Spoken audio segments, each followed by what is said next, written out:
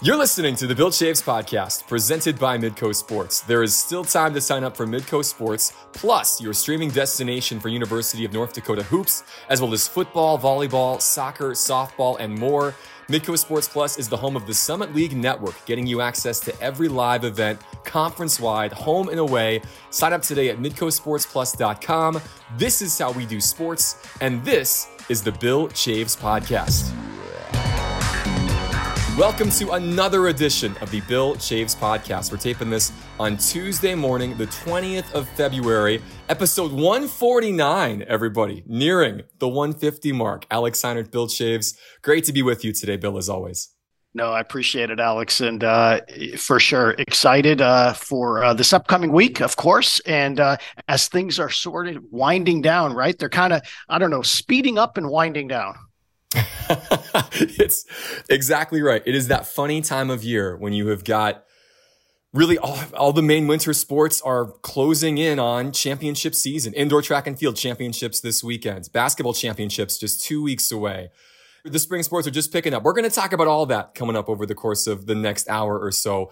Before we get to some of those specifics, we are going to bring in a special guest, as has been the usual this season, and a very special guest today. One of our favorites, a guy that's been associated with UND athletics in some way, shape, or form since 2011, a beloved voice of sports in the state of North Dakota for decades upon decades. I'm making him sound old. He's not. He's a young, vibrant man. He's Jack Michaels, the radio play-by-play voice for UND football and UND women's basketball. Jack, thanks so much for being on the podcast today. Thanks for not aging me, Alex. And 32 years, I would say, is probably a lot to be doing this. And I finally made it. I've arrived. I'm on the Bill Chaves Podcast. So let's not kid ourselves. I'm here. Yeah, it's crazy, Jack. They said this pod wouldn't last. I guess we just have to keep doing them. That's really about it. Whether someone listens to them or not, that's a whole nother story. Jack, talk about your career real quick. You mentioned over 3 decades. How did it all begin? So I'm sitting and listening to my mentor, Lee Halverson, one of the great broadcasters in North Dakota, from Western North Dakota, was also an auctioneer. He was come from the Roulette Wolford area there, so you can find it right there past and Lee did my high school games, Bill and Alex, and I used to imitate him because there was something about old school broadcasters that have that tempo and pace. And Bill, you've been around, you know it, and Alex, obviously one of the great broadcasters we have in the nation. But I would listen to my mother, Marge, would tape our high school games on cassette tape. Thank you, Alex, and for those kids listening out there. It was cassettes. And I go back after a game and I listen to Lee and I'm like, man, I wasn't so enamored by the game. I was enamored by the way this guy broadcasts games, and he had that, top of the key, jump shot, good, Chaves over to Heinert. Heinert dips and dives to traffic, 2 minutes, 9. He had that tempo and that bouncy voice, basket counts, whistle and foul, timeout on the floor. Now this from the Plainsman Hotel, or whatever. And he would, and I thought this man, so when Lee would, the broadcasters in high school traveled with the team bus, and I'd always sit in the back of the bus, and then when I'd see Lee come on the bus, and he'd always sit up front and play pinochle with our coaches and cards while we drove, but I'd sit in the back, and I'm like 16 going, well, there's Lee Halverson just jumped on the bed. I'd hide. He'd be like, where are you? Where are you? So, long story short, I kind of was imitating and mimicking him, and then a couple years later, I'm in college, and I'm sitting by Lee doing a state basketball tournament in North Dakota, and he gets laryngitis. And as the story goes, Lee turns to me and he just says, "You're on." And I'm like, "What do you mean I'm on? I haven't broadcast." He goes, "Well, and his voice was, "You've been imitating me for 3 years. You should be able to." So that was the baptism by fire start. Wow. And I did those games, and I did them as him. I'd be like, top of the key, jump shot, good, basket. I'm literally not me. I'm just stealing everything I've heard from him.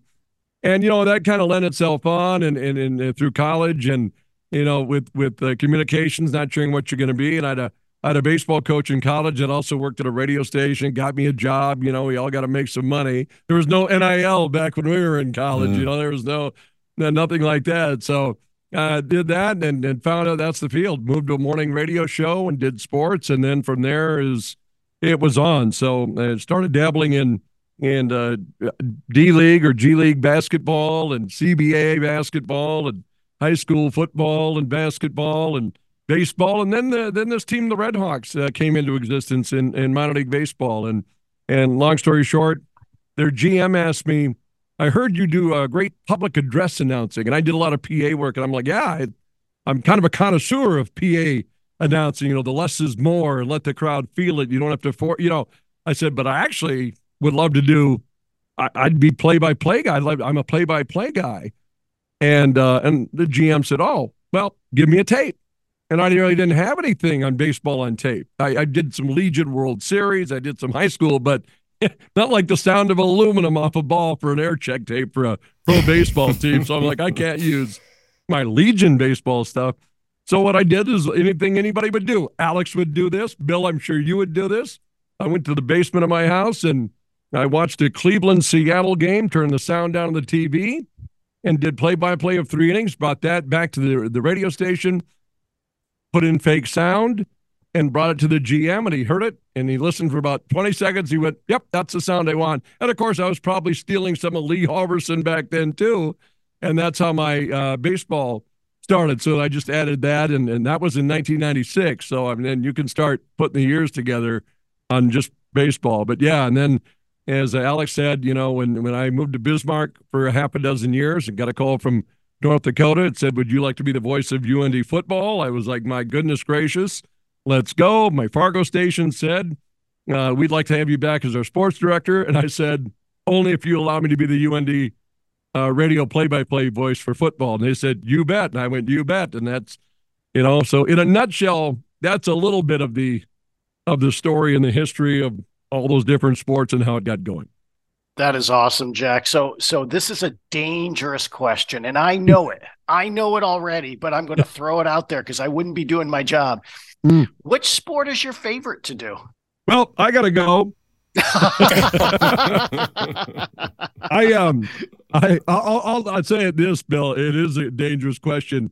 I have identical twin daughters, as you guys know. It's the equivalent of saying, Jack, which daughter do you like best? That's right. That's right. Right.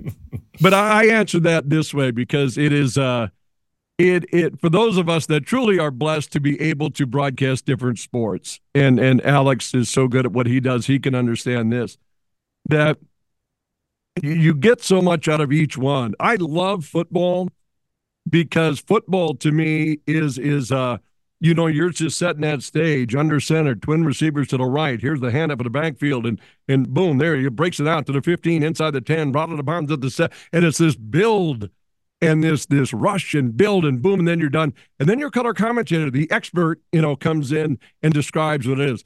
So that it's just that setup of football and the intensity of a pregame, and it's building towards this big volcanic moment of a couple of hours. But I tell you, the pace of basketball is fast and furious, and you can, and it is in my blood because I played that too in college, and I get that, and there's big moments of just unbelievable plays and that. But I always say this: if you cut my vein open, baseball would fall out, and baseball would roll out like blood flowing down my arm. It is the storytelling. Yep. It is everything that is great. It is sunshine. It is, if you can't smell a hot dog during a radio broadcast, you haven't done your job painting that picture. If you can't, there's something about that sport that has a lot of life to it, and it's a storytelling sport. So, so thanks for that very unfair, but I understand question. So I'm crushing Alex right now because he's got the next two after this. But you mentioned that the fresh cut of grass too would be one, and then mention your time with Maury Wills. Well, yeah, I tell you, there are 3 men in my life that I always finish phone conversations or conversations with. I love you, my dad, my brother, and Maury. And unfortunately, I lost my father and Maury within a span of 30 days in 2022, so just recently, and 2 really influential people.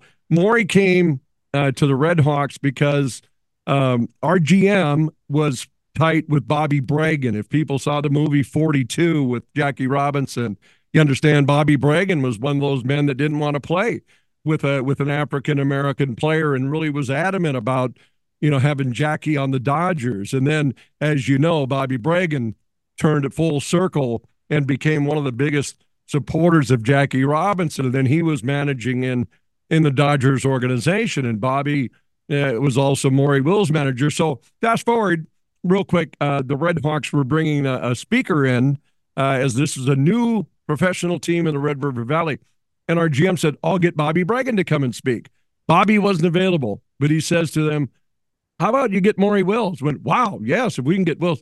So Maury came up, and the owner of the team saw the influence that Maury had so much. They went, we need to have him around more. What should we do? And they said, well, let's have him broadcast with Jack. He and Jack can be a team. And that's kind of how it started with Maury. So we were together for 10 years, driving in my van with the two twins, car seats in the back, for 10 years up and down the upper Midwest, together calling games to St. Paul and Chicago and Madison at the time and Kansas City. And I tell you, if Bill Chaves, Alex Heiner, and Jack Michaels are in a van for 10 hours driving together, we learn a lot about each other too, our personal lives, our struggles, our joys. And that's what it was. Think about that. I learned everything about Maury, from his overcoming addiction to being, 30, 40 years sober, I suppose, at the time that he passed, to growing up in the Parkside Projects, son of a minister, not having cleats, when he was signed for $500, to the breaking of the color barrier, what Jackie Robinson meant to him, throughout everything in his life. And then, it was just such an intimate relationship with Maury, but just two guys that just hit it off, and, I didn't see him as a man of color. He didn't see me as a, tall guy from Williston, North Dakota. He didn't see, people would say, what a great base stealer. I'd always say, what a great ball player. And Maury would appreciate that because he was known for base stealing, but you can't steal first. So I'd say, Maury, I don't see that as you. So it really was great. I mean, the cool things were driving in a car and his phone would ring because he was still working with the Dodgers, and you name it, it's on there. It did, like, hold it. Just a second, Tommy. Hold the phone, Tommy. Talk to Jack. I got to get something out of the glove box. And Tommy Lasorda. Just a second. Yeah, Sandy, I'll be there next week, Sandy. Hold on a second. Could you talk to Jack? I got to get in Sandy Koufax. Or you name the guy, and he would just pass the phone. And I'm like, this is insane. Hey, Sandy. Hi. How you doing there? And so that relationship was really good. But what people don't know about maybe Maury, and I know it may be getting long, but you've hit a subject of a near and dear friend, is that we're in South Dakota, and I go into a C-store to get snacks. Thank you very much. You know that snacks are going to be involved. And, and I come out. No. Right, Alex. Right, Alex. So I go in the morning, I go to the C-store, and I come out, and he's still in there, and he's been in there for 5 minutes. He's in there for 7 minutes. He's in there. Now it's 15. I'm thinking, my gosh, I hope something hasn't happened to Maury in this store as we were on our route. And he had noticed a woman that seemed down on her, just down, and she had, and he recognized it, a woman that struggled with alcohol, a woman that was about to make a bad choice that day. And Maury Wills, in the middle of South Dakota, spent a half an hour with a woman just to befriend her and go through that. And that was a normal occurrence. And it's amazing, of all the things you think you know about Maury and breaking Ty Cobb's record and one of the greatest Dodgers of all time, I see him as the guy that sat with a woman in the middle of South Dakota to go over her addiction issues, and two people fighting over a disease and kind of saving her life maybe that day just by, so there's a lot of things that Maury meant to me, and it's such a beloved man, and a man that I think should be in the Hall of Fame, Bill and Alex, to tell you the truth. But he doesn't need that to understand the impact he had on baseball. So it was pretty good guy. I'm lucky. I wasn't born when he was breaking Cobb's mark. My father had to tell me everything about what he was about and the way he played and how he would get on, and Sandy Koufax would shut teams down, and that's how the Dodgers won. So it was, I'm glad I got to spend that time, and I learned through him a lot about the game. So yeah, good stuff. Well, 7-time All-Star, 3-time World Series champ, NL MVP in 62, 2-time Gold Glove Award winner, 6-time NL stolen base leader. Sounds like a Hall of Famer to me. Doesn't it, Bill? And it's funny, if those listening to this podcast, you see the split screen. Back in the day, television would use a split screen. And if I'm not mistaken, I think because of Wills' impact on stealing bases, actually televisions had to split the screen to show the pitcher and the runner, because he would take off before so he may have been the reason why we see now split screens in television, because back in that day, you would have to keep an eye on this little guy that shortstop for the Dodgers. I don't yeah. And one of the famous fights, I guess, or brawls of all time is the Roseboro Marischal brawl. Sure. If people can remember that. And John Roseboro, who was Maury's roommate, by the way, on road trips for the Dodgers, and Juan Marischal, great Giants pitcher. Mm-hmm. And Wills had been hit by a pitch in the ribs that game by Juan Marischal. And I only tell this now because Maury told it. Otherwise, I'd probably need his blessing. But and Sandy okayed it through Maury to tell with us on the broadcast. So Maury Wills gets hit, takes his base, probably steals a couple of bags, whatever. But he gets in the dugout. And the Dodgers turn, and Sandy Koufax is throwing the day, and said, "Sandy, you got to hit one of them." And Koufax, being the nice man he was, I guess his response was, "Well, I'll just strike him out." And I said, No. You've got to plunk. They hit Maury. You've got to hit them. You got to hit one of them. He goes, how about if I just strike him out? Finally, John Roseboro turned to Maury and said, "I'll take care of it, Roomie."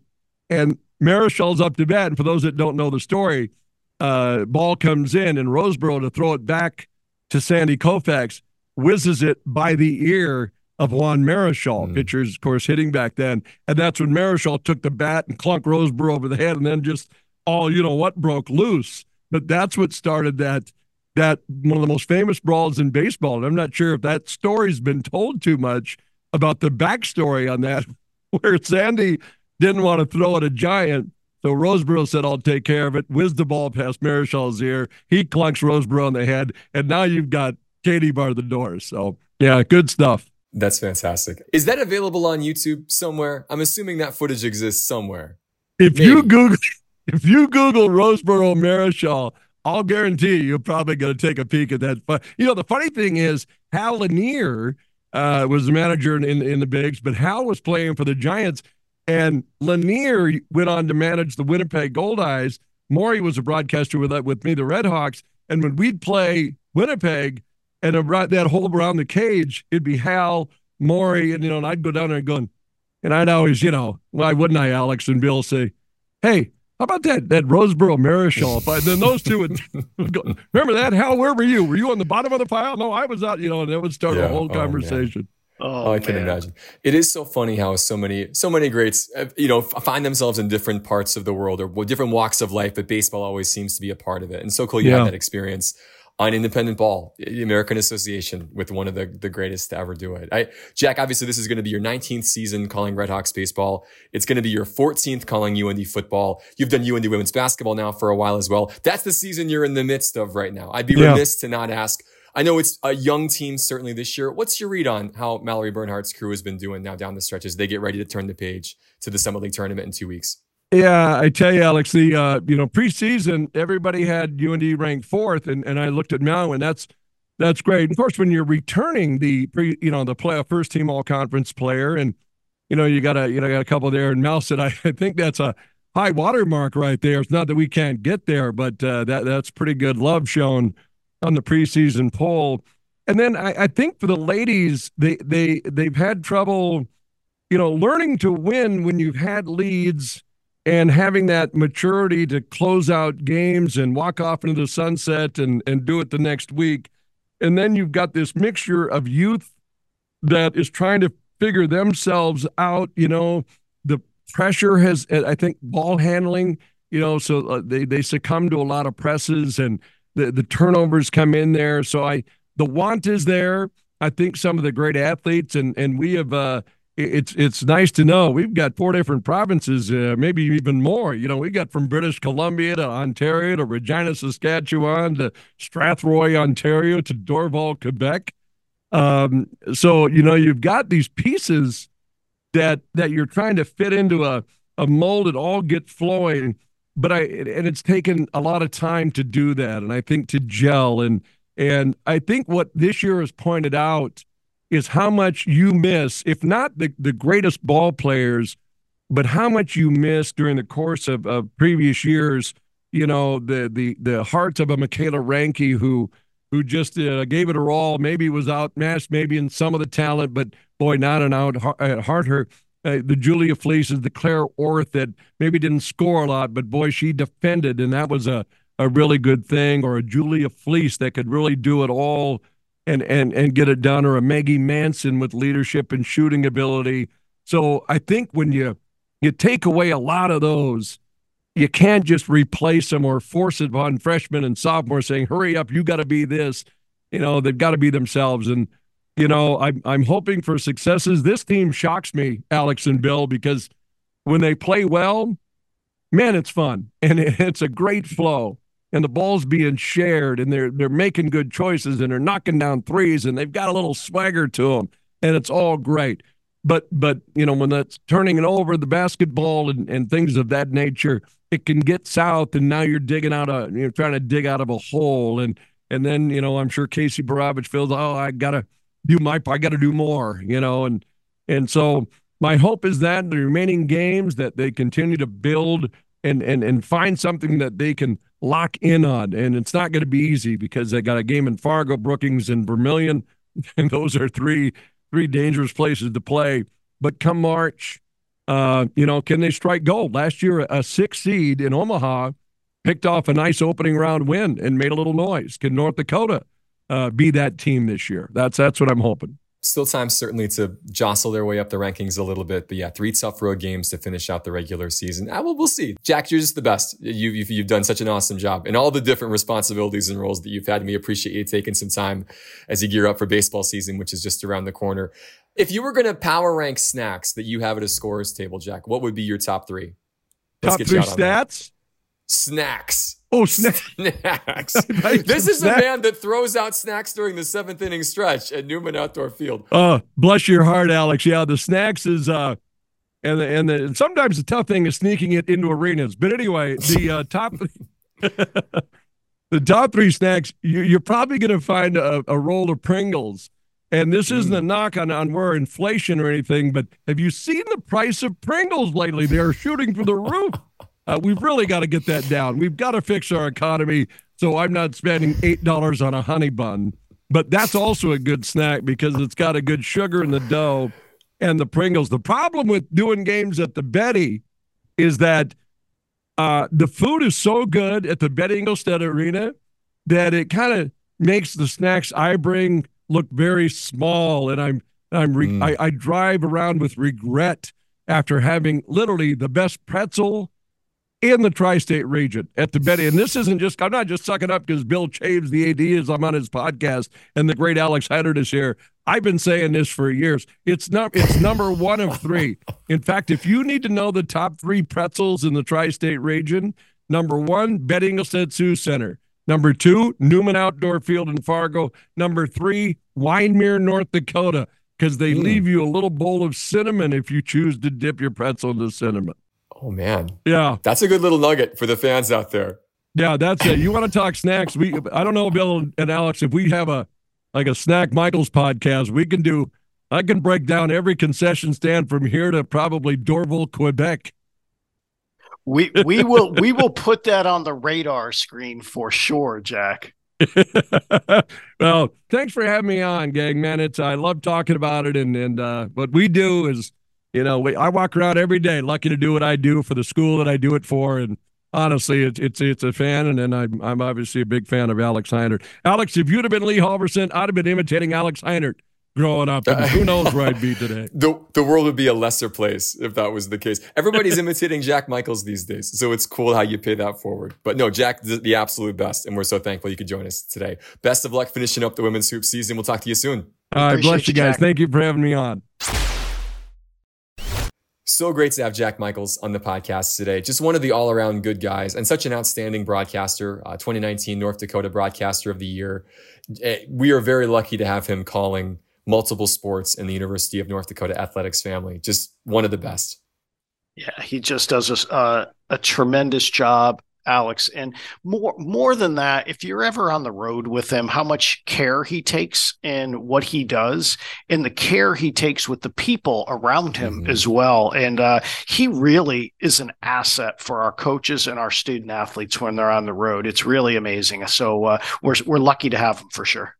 He's an asset to the people that are on the trip who are just covering the sport. I know, like on all those football trips that I would go on with the team, not just the fact that he makes it fun, like he just has this fun, infectious personality and there are always stories and laughs and you're playing games in the bus ride, like the numbers game where he's like, everybody pick different numbers and then tie it into a stat that's going to happen during the game. So, and he'd give you the numbers. The numbers are 19, 27, 45, 2, and you'd have to think of different things, such and such is going to have 2 sacks during this game. UND is going to have 19 first downs through 3 quarters. And it would just be little things like that would just get your brain thinking and create conversation. But yes, the fact that he would go and print off an extra copy of his notes that he had taken about standings or interesting things that he had and just pass them out to everybody else. Like, here's some stuff I found out. You throw it away if you want to, but you can use it if you want to, just to share the work that he did with the rest of the van before you got to the gym. Like I don't know. Not everybody does that. I would say very few people do that. Just a very generous man with his time and the care that he takes. His personality is infectious. And yeah, we couldn't say enough good things. So fun to have him on. And as you know, you've been embedded with teams and on travel, and sometimes things happen on travel. And it's not, as long as you, especially if you're flying, you get up and you get down, you can deal with anything else, right? So, but when things do go awry, correct, he'll kind of break the ice by just doing a little play-by-play of what's going on. And, it does make you smile and laugh. No, you can't help it. So again, one of the good guys in the business. And again, great to have him calling UND women's hoops and UND football. Crazy to think we're not that far away. August 31st, the season opening for football. Spring ball will start soon again. But obviously, yes, we're going to talk a lot in this podcast now about the sports that are very much in the midst of it and grinding through. And we talked a bit about women's hoops just to continue on. Another split weekend with the win against Denver and then a loss against Oral Roberts. As Jack mentioned, a tough stretch to finish out the regular season, but this is a young team that has shown flashes at times, and they've put together some good quarters here and there. Certainly possible to pick up another win or two before the tournament and go into Sioux Falls with some momentum.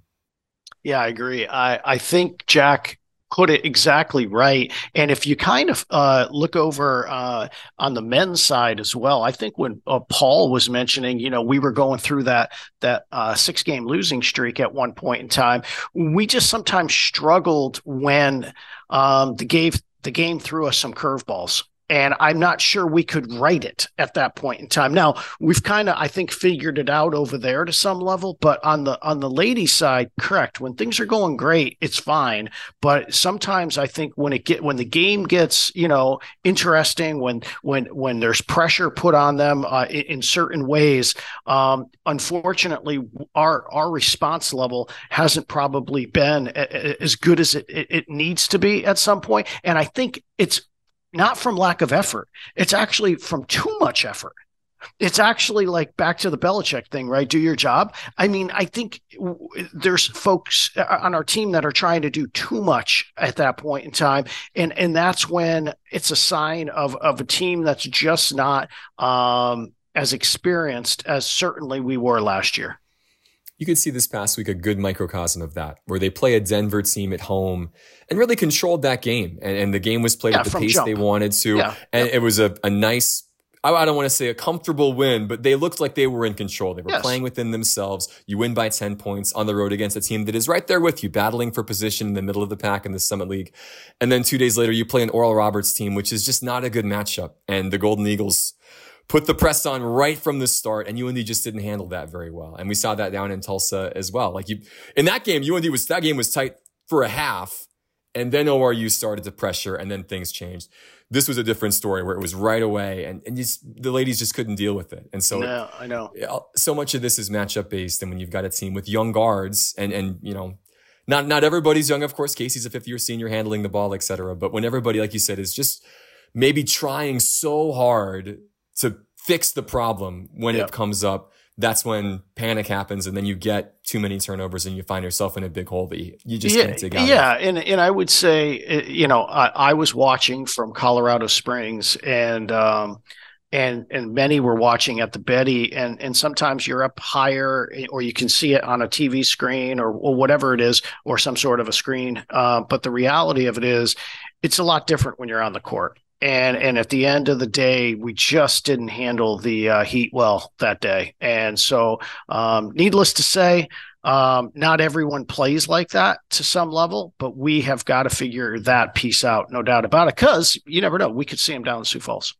You never know. Yeah, and that's a lot to be decided. Again, most teams have 4 games left. UND has 3 before the Summit League tournament coming up on the 8th through the 12th in Sioux Falls. Currently 5-8 in conference, so still opportunity there to sneak up the standings a little bit. So hopefully things can go well. Tough road trips on the way. Again, at NDSU, at SDSU, at USD. That's 3 of the top 5 in the conference right now. But hey, that's why they play the game. Great opportunity to go and rivalry games, especially as well, they can always be flipped. For us, it's you know, based on the 9 teams on both genders. We probably can slide into the men in a second, but it's a 1-game week. So it's a little bit. You've got a little bit of time to yourself to work on your own stuff, if you will. And I know, you know, we're never not working on our opponent to some degree, but there's a little moment right now where both the men and women can take a deep breath this week and probably take a hard look at themselves and kind of self-scout themselves and try to figure some things out, and then get deep into the NDSU scout. Yeah, big game coming up at Fargo. Again, that's part of a doubleheader this Saturday. So the men are playing first at 1:00. The women will play at 4. 2 really big games. And obviously the women played NDSU very close at the Betty. Again, that became down to free throws kind of down the stretch. The Bison made all theirs, and UND just couldn't chip away in the end. On the men's side, of course, UND winning that game over North Dakota State just a couple of weeks ago on a great finish. Amar Kaluovich finishing with 2 seconds left or so to win a 2-point game. The men, by the way, now just continue to do incredible things night in, night out. And you said they had that 6-game losing skid. They were 0-3 to start the conference. That is flipped completely. They've won 9 of their last 10 now after another road sweep at Denver and at Oral Roberts. 2 pretty good teams. And you mentioned you were in Colorado Springs. You also were in the Mile High City as well. I saw you sitting courtside next to Pauly Rawl during the game against the Pios on Thursday night. Again, just really impressive finishing, it felt like, in both of those games. Both of those games could have kind of been either or games. Yeah. And you could see UND making the plays when they needed to give themselves the breathing space to make both comfortable victories. Yeah. So 2 things. So each game, we talked about challenges, right? Each game presents its own challenge. I said to Paul, I think, it was inside whatever the timeout is. The men's are doing, I think, inside 4 minutes at some point in time to go in the game. And it was basically a tie game at that stage of the game. And I said to him, you come on the road and you play pretty much an even game for 36 minutes. This is one where you want to just be better in the next 4 minutes. I mean, because it's hard, as we all know, to win on the road, or better yet to be said, you're trying to always protect home court. And so certainly DU was in that mindset. So we just had to figure out how to get that one done. And we did. I mean, we had a really good closing 4 minutes and, did a really, really good job in that regard, and really did a good job on Tommy Bruner all night. I mean, Bruner, and again, sometimes you just have those nights where, he struggled to see the floor in the first half because he got a foul, his second foul with about 10 minutes to go in the first half. So his night was a little disjointed, and I think we had something to do with it. But fortunately, we did a great job, and Trayson had a heck of a second half, and I think he pulled one in front of us in the scorers table, and I'm not sure I couldn't have touched him. I think I could have reached over the table and touched him. That's how close he was. And so he was feeling it. I think the basket looked like the Pacific Ocean for him. And so he launched, Alex. He let it rip, which was awesome. That was a transition three. That was really kind of the dagger. I feel like maybe it was a 6-point game at the time, and UND got a steal, and he came down in transition and popped it right in front of the scorer's table. And Bill texted me, "That was a no. Yes, Yes, of course. Why wouldn't you shoot that?" We went for 33, a career high that night, and just couldn't miss. And that helped en route to him being named the Summit League Peak Performer of the Week for the third time this season, by the way. Pretty good stuff for the sophomore from Bismarck. But UND does have a great final 4 minutes. They pull away and win by 14 in that game, and then have to go to Tulsa. And that's, again, this was a team that earlier this season had won 21 in a row in that building. And I know a little different team this year than the one they had the previous incarnation, but still a tough place to go play. And you win by 13. Against kind of a desperate ORU team that really needed that game after having a couple of stumbles leading up to that one. And now, again, North Dakota's in first place. They have a half-game lead over South Dakota State. There are, again, as we mentioned, difficult games ahead. It's the same 3 opponents as the women had at North Dakota State, but then home against South Dakota State, home against USD.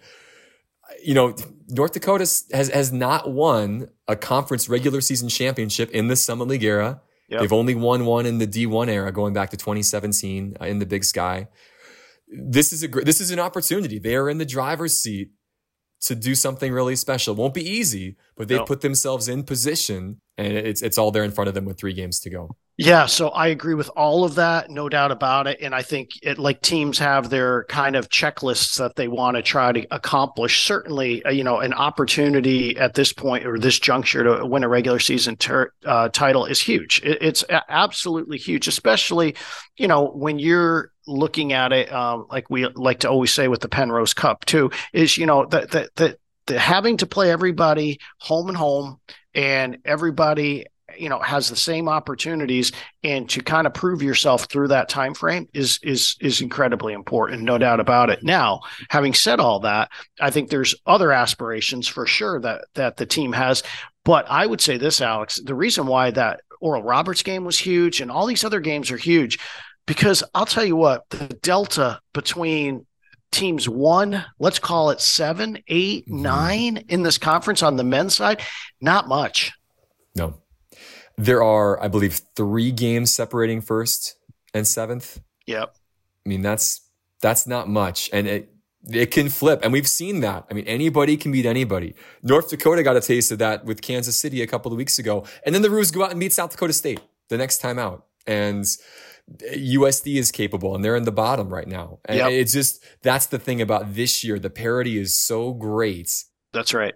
Even if you win the regular season, there really won't be a favorite going into the tournament. And every one of those games, every round is going to be a battle. But obviously, yes, if you get the top seed, the benefits are great. You get a chance to play the 8-9 winner. You play on a Saturday, so you play a team that's coming off of probably a tough game, and then you get the day off if you win, like all those things. So it'd be huge if you can get the 1 seed or the 2 seed for that matter. But obviously, yes, the bigger aspirations, opportunity to do some really special things. It's all still out there for Ball Sather in this group. Yeah, I think you're right. I think the 8-9 game will be a tough game. 100%, right? I mean, because we've seen all the teams, but it gives you that opportunity to have that day of rest in between. I think the way it's all set up, it's to obviously help the top seed, and that's what should happen after you've earned it. But we got a long way to go. We got a huge one on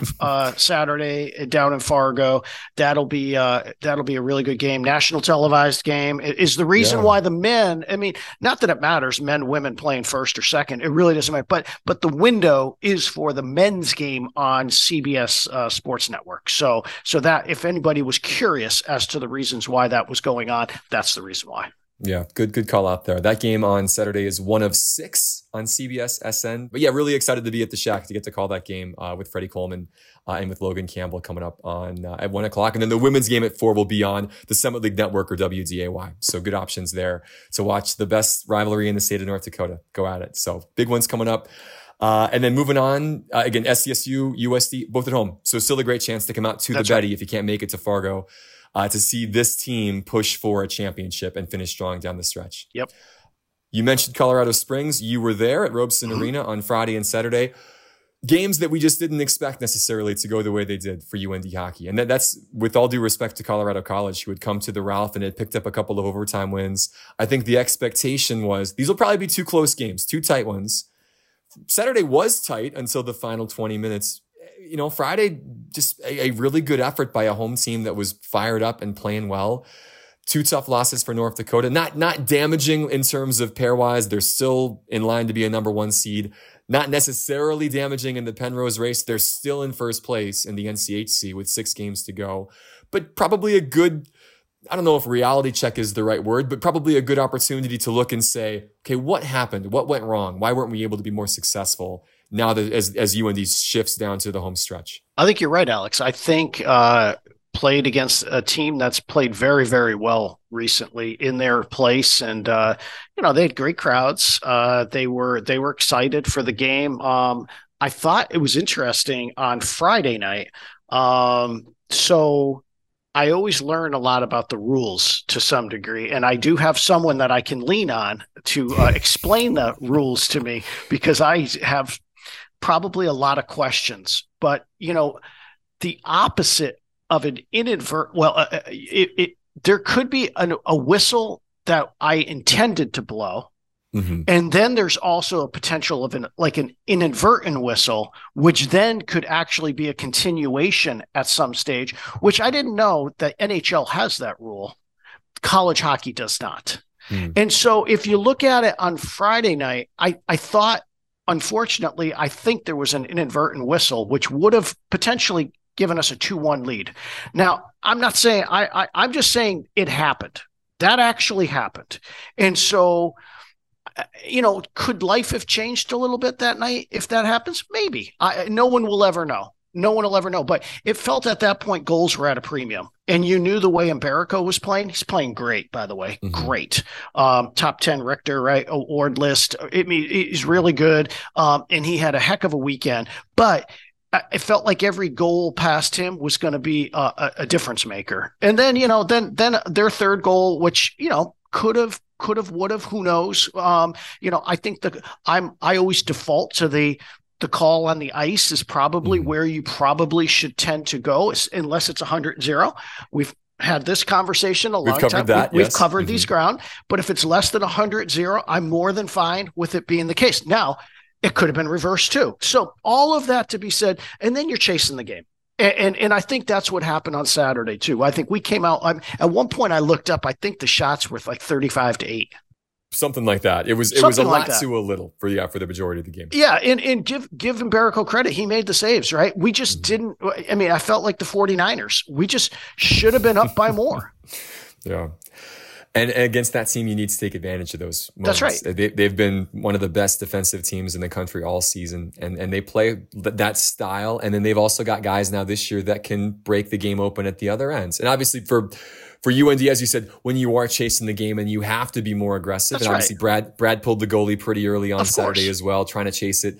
It makes the final scoreline feel a little more lopsided than maybe the nature of the game itself. And I always listen to the USCHO Weekly Rewinds podcast with Jimmy Connolly and Ed Trefsker and those guys. And, they obviously you can't watch every game. So you're basing it off of what the score looks like. And they're like, boy, what a, blowout wins for the Tigers.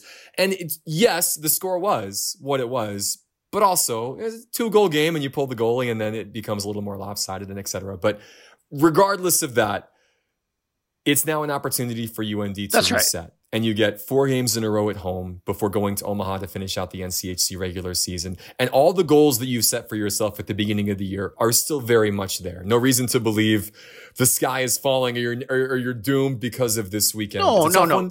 But there's still a lot of hope and a lot of life and a lot of positive things moving forward because they still control their own destiny for all the things they want to do. So your point is very well taken. So even I think BC might have been unanimous number 1 this week, and they've got 5 losses. Right. They've got 5 losses. And so, I would say this, there's always going to be probably 2 or 3 things happening and that all can be true.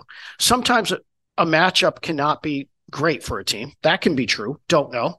How you play against certain matchups maybe needs to be really looked at in some way, shape, or form. Spurs playing Wolves. Start there. So at the end of the day, sometimes that can happen where those things occur. I think it's a really good reset opportunity for us to come back, take a hard look, because one thing we do know, we like our team. I think we've had a really good year. We've got to figure some things out because you don't know what type of team you're going to see moving forward. So sure. This is where we're at in this moment. Now, it does feel like we've kind of not been at the Ralph for a long time. It felt like we were there all fall, and it feels like we haven't been there at this point in time. Happy to be back home this weekend. Now we're going to face a difficult Duluth team that always has, plays us tough and all that rot. But, look forward to playing in front of our home fans. Yeah, it has been a month. I mean, it's been since that Denver series at the end of January, because again, it was a road series at Miami, an off week, and then a road series at CC. It's just amazing how fast time can go in between home sets this time of year. But yes, UMD coming to town. They're mired in a bit of a slump. They will be exceedingly ornery. I got to do their game against Denver on Friday at Amsoil this last weekend. And this is a Bulldog team, again, that's good. They've got good players. They're dangerous in different areas. They were down by 2 on a couple of occasions against the Pioneers and came back both times to force overtime on Friday night, including late with 2 extra attacker goals. Those won't be easy games, even though they're 7th right now in the conference standings. And then you get Western Michigan the following weekend for senior weekend. A Western team that is very much in that pairwise bubble. Right now, they're on the right side of it, but a couple of results go against you, and all of a sudden, you're not. So there'll be some desperate teams coming to the REA. But again, a great chance to play in front of your home fans and reset things. And again, just a reminder, UND loses those games this weekend. It was their first regulation loss since the start of November.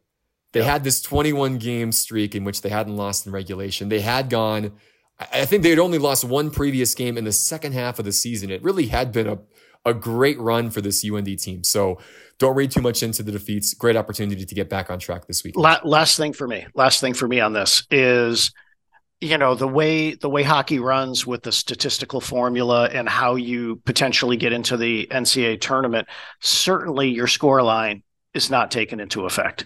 I think if when you're trying to make an at-large bid in the FCS playoffs, I do think scoreline matters to some degree. I do. Especially towards however it goes, right? I mean, when you're trying to compare less games, less data points, in hockey, you if you're chasing the game, you know what? Give yourself a chance.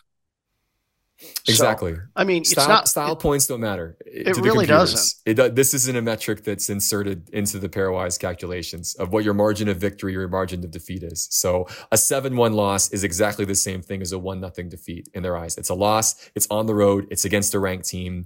UND dropped 1 spot in the pairwise because of those 2 defeats. That's right. Regardless of the score. So no, great point to bring up, Bill. Yeah. So hockey back at home this weekend. The indoor track and field crew was at home the other day as well, with the UND tune-up right before the Summit League Championships coming up in Fargo, just down the road. 2 school records were set earlier this month in Boston. It's always hard to know exactly where you stand because everybody's kind of all over the place.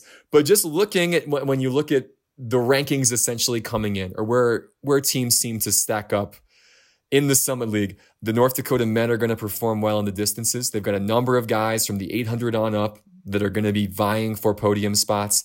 And then the women, I think, in the distance, in the multi-events, certainly. And then in the throws as well. Kenna Curry's having a phenomenal season. They've got people that are going to be able to score. And so it feels like the women have a great shot to maybe do something pretty cool. Make the podium.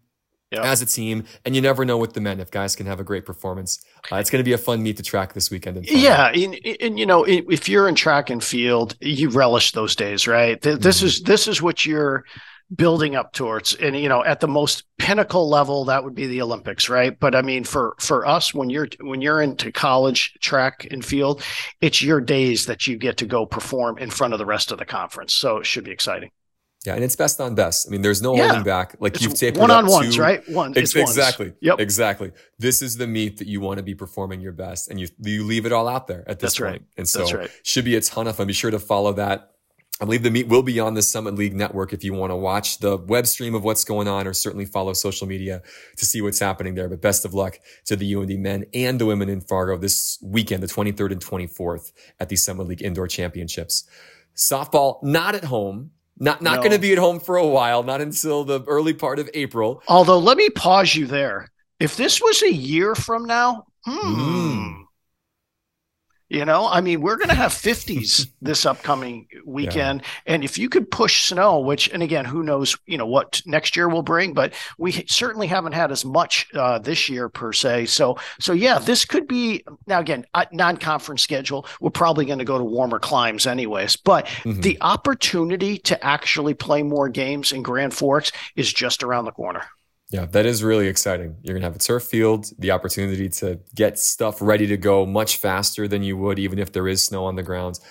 This year, however, New Mexico, Texas, Louisiana, California in a couple of weeks, that's where the team's at. Some successes, some close losses, some nice victories for Jordan Stevens' crew. Pretty good start to the year. Yeah, not too bad. I watched them on Sunday actually they were on ESPN Plus. So watched them and unfortunately left the bases loaded in the first inning, and you knew that was going to come back to bite us. It was one out, bases loaded, didn't score. And then it was 0-0 going into like the sixth, and just unfortunately got away from us on Sunday and then lost a 2-1 game yesterday. So, I think the pitching's been a little bit more experienced this year, which is good to see. And I think that's what he was hoping for. And I think, the brief returns in, it seems like, yes, we've been a little bit better this year, a little bit more experienced in the circle. Yeah, that's where it always comes back to. 100%. Can you have two young women that can throw and keep you in games while the bats still warm up? But 3-8 right now is the record. A lot more games coming, certainly in the non-conference. They'll play a ton of games down south over the next couple of weeks. In the states I mentioned, Florida as well, coming up at the start of March. So first home date is scheduled for the 6th of April against South Dakota. So fingers crossed that the weather cooperates, as it has so far this season for those series against the Yotes. Men's and women's tennis as well, still keeping busy. They will be home, just to continue that thread. Home meets coming up. Marquette, Bellarmine, Montana, Drake, Kansas City. A number of dates coming up at Choice to get out and support the men's and women's tennis teams in the future. Come on out. You don't have to stay the whole time either. It is a long match for sure, but we'd love to have you out there. You just come out. If you have never seen it again, the price is right. It's free, but at the end of the day, it's a great perch, and there's just a lot of energy in college tennis. It kind of reminds you of a Davis Cup match. It took the words out of my mouth. I feel like we always have the same pitch, but it's true. It's true. These are really fun to watch. So we get a chance on the 23rd, the 25th, and then the 2nd and 3rd of March to go see some tennis in person over at Choice Fitness. I believe that's what we got from a UND perspective. You want to do a quick flip? Yeah, let's do a quick flip, but a couple minutes. Yeah, so B-side wise, I think in the balance between the two things that we love, baseball and soccer, baseball obviously just getting ready to begin, soccer very much in the crucible of all the competitions happening right now. Champions League started again this last week. We've got FA Cup and Carabao Cup final on Sunday, and the league is still going on, and MLS is starting, by the way, which is crazy. Right now, your squad, as you mentioned earlier, tough one against Wolves. Not a very good Wolves team, 2-1 defeat, but you're still right there. 5th place, just 2 points back of a Villa side that's not been great lately. Your thoughts on Spurs at the moment, Bill, and where they sit? All right, so I heard a stat yesterday. Do you want a stat? I love a good stat. Yeah, this one's not very good for Spurs. So since the Premier League started and there's been Champion League qualifiers, so normally that's 4 teams, the top 4 teams in the Premier League out of 20. Never, 0, have a team averaged letting up 1.5 goals a game made the Champions League. And the Spurs today are giving out 1.51. So not great. Not great. So I think our defense has been a little leaky, and it's been more, hey, they had possession for 70% of the game against Wolves. But honestly, Alex, unless you have quality chances, which they really didn't actually, it just means you had the ball. I mean, and then what ended up happening, they got a little impatient, and there it goes the other way. And Wolves finished 2 off, 1 on a set piece and 1 on a counter. So, yeah, I mean, it is style. It's style of play. And the one thing about Ange is he stays to what he believes he's going to do. so he doesn't get too practical during the game. So he just stays the course. And I kind of enjoy it, but others might not. It's great from a neutral perspective. I mean, the games are always incredibly entertaining. And obviously, you are in fifth. I mean, I think you've overachieved. I would think a lot of people would say 100%. You sold Harry Kane and you've betted in all these new guys, new manager, etc. So the fact that you're in this position, just a game out of Champions League, it's pretty good. Yeah. And still 13 games to go, a lot left to be decided. But it's so interesting you mentioned that stat, 1.5 goals per game. From a hockey perspective, you would say, you're doing great. That's the best defense in the country if you're giving up 1.5. But again, college hockey's a race to 3. Soccer's a race to 2 most of the time, it feels like. Or even a race to 1. And if you're giving up 1.5 on an average, you're not going to win as many of those games. Well, especially if you're at the top end of the standings, right? And so at the end, you've got to sprinkle in over 38 matches. I think the best teams probably have clean sheets maybe half the time. I would say the best ones, probably do. I would say the goalie who wins Golden Glove for the best, numbers, most shutouts over the course of the season, it's probably around 15, 16, 17, kind of in that range. That's usually what wins it. So you're probably spot on in that regard.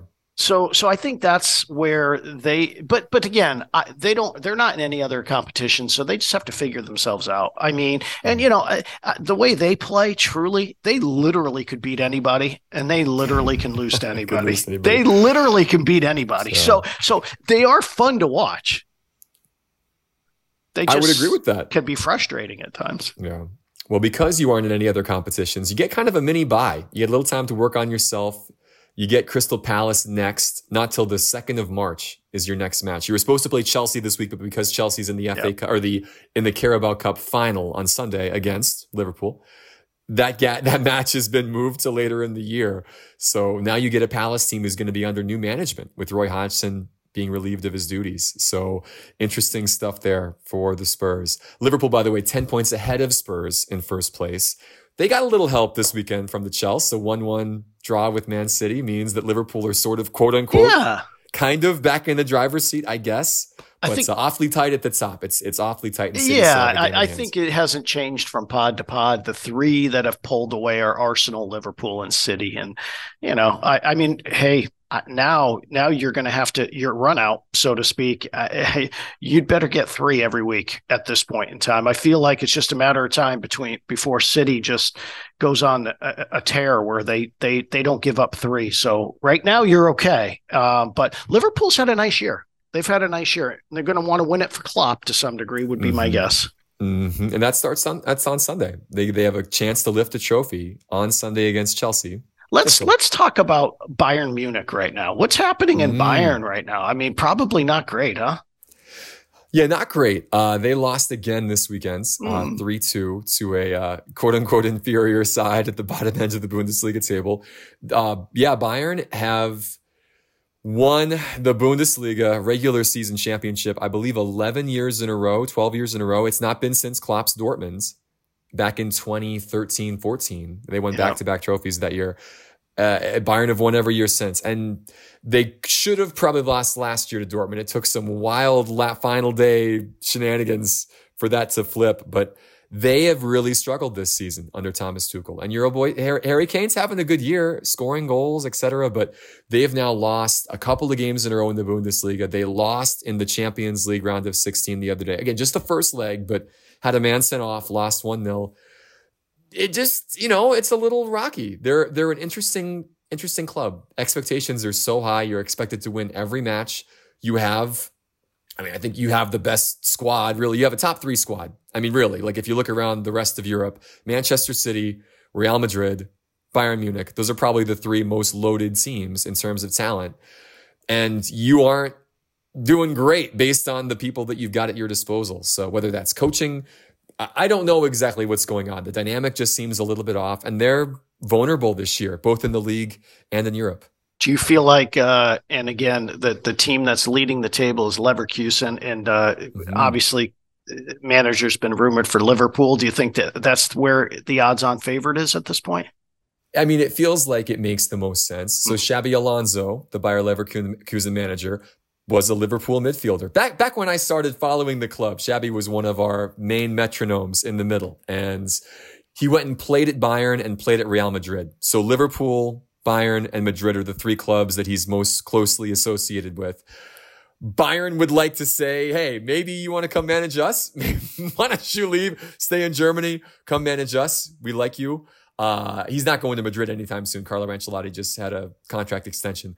But the theory would be that if you want to ever manage Liverpool, like this is a place that typically keeps managers for a while. You have a great opportunity to come back to a place that you liked and are beloved.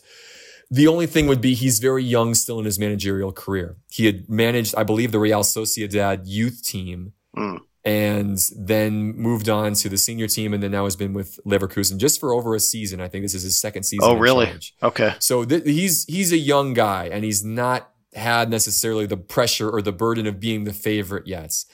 Leverkusen are named Neverkusen for a reason. They don't win. There's no expectation there. They have a very manageable system. They would be a lot like maybe a Brighton in the Premier League. That's maybe not the best analogy, but like a team that has some good young talent and they typically move on and you're not expected to win the Bundesliga. You're expected to compete, but you're not expected to win. And so there would be some sense, maybe trepidation on his part to move right away from this position to Liverpool, where the expectation would be much greater, and you're replacing a legend. And that's hard. That's a hard thing to do. But he would be, the Liverpool fans would say, this would be the guy we would want right now. So, I haven't seen a better alternative. So last thing I would say is it seems very similar to the Bayern situation where they, before Tuchel, right, they hired the younger coach that Nagelsmann. Yeah, that just, and again, it is a different deal when you're going into these Bayern Munichs or Real Madrids or, for Pochettino going to PSG or, all of those, it's a different expectation level that is occurring than if you're at a Tottenham to some degree or at another. It's nice to win something, but if you're in contention, sometimes that's enough. Yeah, I would say like with Xabi Alonso, listen to Rory Smith talk about this. Rory Smith is the main soccer correspondent for the New York Times. He went on a deep dive with Roger Bennett on a recent Men in Blazers podcast, which was great. And it was really fun to hear him talk about Alonso's managerial style and what he's picked up from learning from some of the greats of the game, et cetera, and his personality. And he's a very understated guy. And he was when he was a player. And again, this is a guy that's won everything, like won World Cups and European Championships as a midfielder for Spain, won lots of things with Liverpool and Bayern and Madrid. So he's a winner and he's done it before, but he's also not the type of guy that is all about me. Like he's not like this big, egomaniac that a lot of these coaches are that rise to the top level. And even Klopp to some extent, like Klopp is very much a messianic figure. Yep. And I think Klopp does it very differently, of course, than Jose Mourinho does, where he makes it about himself, but in sort of a way that takes away from his players and tries to bring people together. Takes the pressure off. Exactly. Yep. Jose sort of is a narcissist. And I think Jurgen it's different, but I would say that Alonso is not like that. Like this is a very different guy that just enjoys relationships and managing people and likes the game and doesn't necessarily love like the spotlight and all the other things that go with it. There was a great point. Leverkusen beats Bayern a couple of weeks ago and I think 3-0, like this great performance. And the crowd is chanting his name to come out and do the lap of honor with the players to celebrate.